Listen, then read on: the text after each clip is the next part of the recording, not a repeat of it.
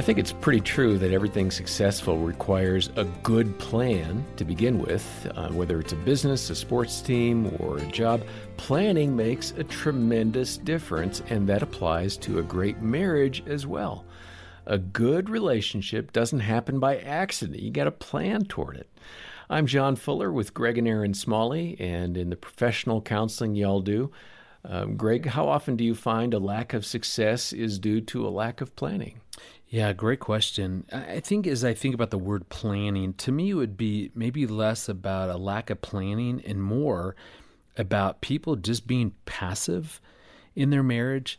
I think what we see a lot is that people inadvertently kind of think they can push an autopilot or trigger some sort of cruise control for their marriage and just send their relationship down the road thinking that, okay, it's going down the road. Now I can get involved in all these other things, hobbies and work and raising kids and friends. And yet it doesn't work that way at all. And that sort of passivity really wreaks havoc in a relationship because all of a sudden, so many years later, you're going to wake up and roll over and think, man, I am sleeping next to a stranger. We've become nothing more than married roommates. And I think it's because of that sort of passivity thinking, well, yeah, our marriage will just happen, so I'll invest in all these other things. Okay. Well, let's go ahead and hear more from a conversation that Jim Daly and I had with Marcus Warner and Chris Coursey, where they discussed simple, effective habits that you can implement in your relationship today to make a difference, and it begins with a plan. Now, you have another acrostic, plan is it, and let's get into that, because these are some of the practical ways to do what you just said, Chris. Yeah. And the first one I like, play together. Absolutely. And I think that helps build that bucket as we're talking. So aside from the obvious, how does a married couple learn to play together? Well, you think about it, friendship is the foundation of a really good marriage. You want to be good friends. And if you're not playing together, are you really friends? Because friends tend to be people you would invite over to play and to do things together. And some of it's really simple stuff like making sure you take time to take walks now and then, playing cards together, doing things that you both like, watching a movie but talking about it and interacting over it and not just, it's just you treating somebody like they're a friend that you enjoy doing stuff with. Yeah. And so playing together is huge. You described that like iSmiles and date night, getting relational. Jean and I were talking about this morning, and she said, actually I said it to her. You do iSmiles through the phone. When she answers the phone when I'm calling, she's so upbeat. And I said to her, that is so good for me to hear. Yes. When I call, hello, how are you? It's just upbeat. So it's like a phone smile. It is. And you know what? Smile, yeah. Joy is best grown visually and through voice tone. And so that's exactly right. You can hear it in the voice. Are you glad to be with me? And that's what our Joy Center and our Joy Bucket's always asking. Are you glad to be with me right now? And that leans into the next one, listen for emotion, the L of play. Right. What is that? And for us people that may not understand that clearly, give us some concrete examples. So going back to the right and left side of the brain, the left side of your brain naturally listens for problems, and the right side of your brain, in order to train it, needs to be trained to listen for emotions. So what happens in a lot of conversations that I have is as soon as I hear the problem, I quit listening because, that's the problem. I can fix that. I'll let you finish whatever you're doing, but we'll circle back and fix the problem. That is such a big landmine. Yeah. But also, I relate to that. So part of what we're telling people in learning to listen for emotion is the idea that you listen for emotion first, and then you identify the emotion accurately and how big it is for that person. Now, you don't have to agree that they should be feeling it. You're just acknowledging that this is, in fact, how they're feeling. And that helps them feel seen, and it helps them feel understood. And now you can circle back and solve the problem. And you're going to do it from a relational foundation instead of skipping the relationship and going straight to the problem solving. And so where most of us make our mistakes in all kinds of relationships, whether it's leadership or parenting or marriage, is that we lead with problems in our conversations instead of taking the time to listen for the emotion. All right, we got to move quickly. So that's the P and the L of play. Now, appreciate daily. That sounds like a no-brainer for us as Christians. It does, but a lot of us confuse gratitude with appreciation. And that is, if I just say, well, thank you for doing that, that's almost a left brain task, and I can check off my list. Appreciation is where I take the time to really let them know how it made me feel, how it affected me, how good this was. In other words, taking 3, 4, 5 minutes, to let people know that this was really something I appreciated. Yeah. Chris, your wife, Jen, we got to get her in here. You have a little story about you and Jen. What happened? Yeah, so when we were newlyweds, we discovered something very important, that at night when she tries to fall asleep, she has a very busy brain and she can't fall asleep. And I'm a light sleeper. So we discovered this was not making a very restful night for either of us. So I was learning about all this brain research, and I thought, let's try an exercise here. So one night we decided, while laying in bed, just cuddling, we shared 3 things from our day that brought a smile. So 3 good moments, good things from our day. Could be very practical, like, hey, I really enjoyed watching the snowfall today. That was really meaningful. Then she does her 3. And then I share 3 things I like about her. I appreciate, honey, that when our friend came over this evening, your hospitality was amazing. I really like how warm and hospitable you are and how you make our home just a joyful place. So I'd share 3 things with examples. She would share 3 things. And it was this point in the exercise, I could physically just feel her body start to relax. But there was one more step. And that was, what are 3 things that we appreciate about God? I might say, I really appreciate God giving me this opportunity to spend time with my friends today, that this has been such a meaningful visit. And I'm just thankful that God really values relationships. My 3 things, with examples, she shares her 3 things. It would take us 10 minutes to do this exercise.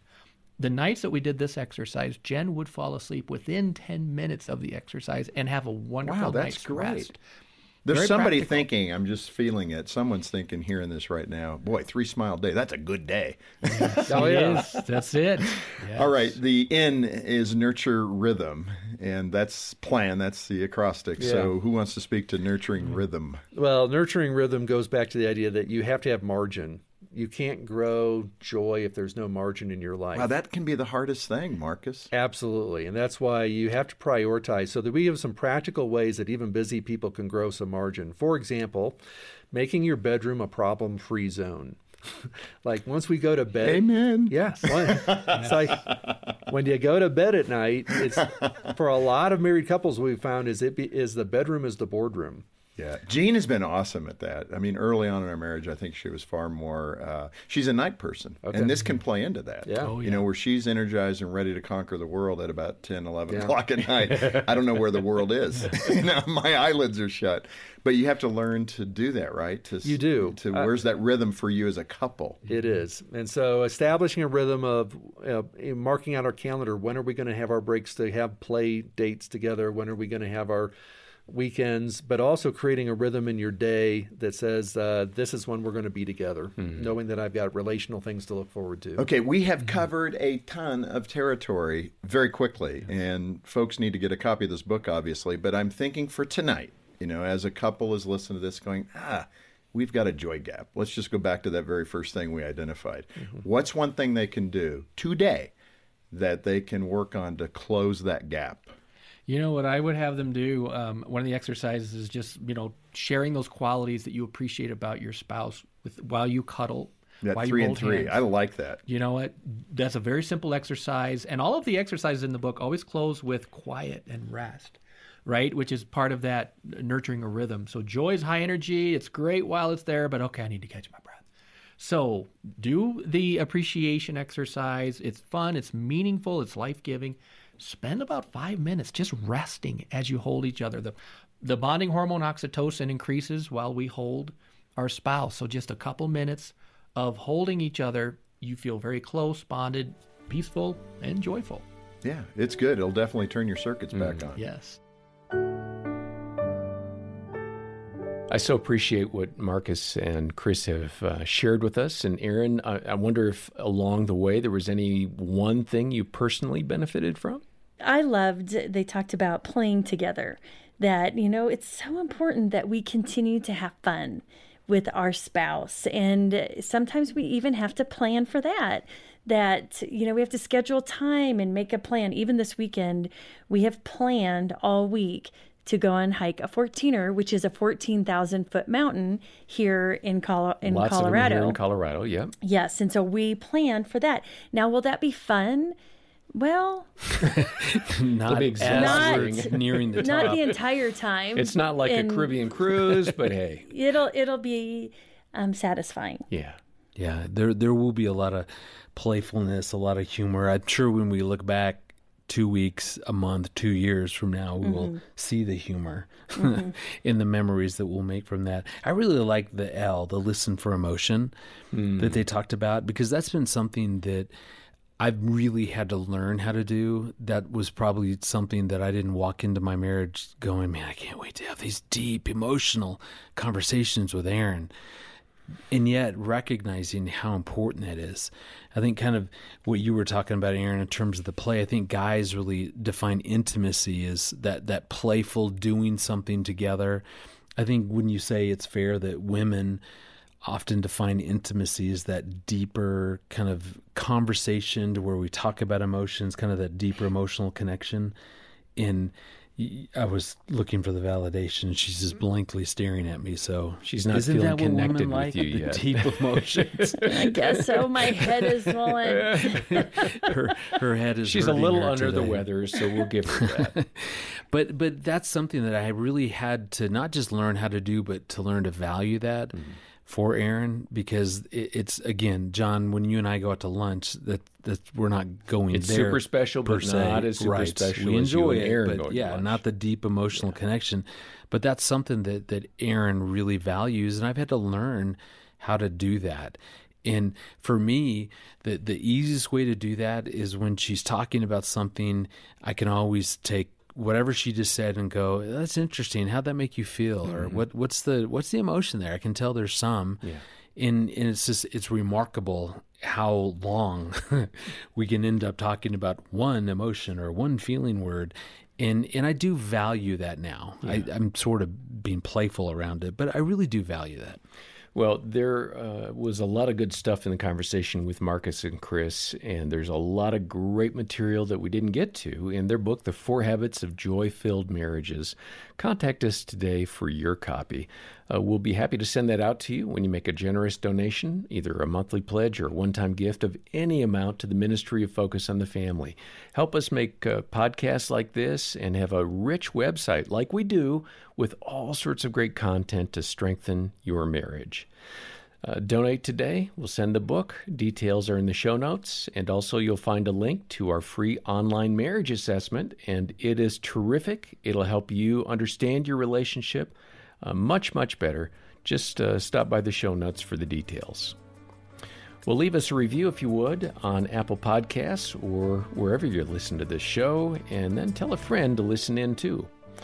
On behalf of the Smalleys and the rest of our team, thanks for joining us today for the Focus on the Family Marriage Podcast.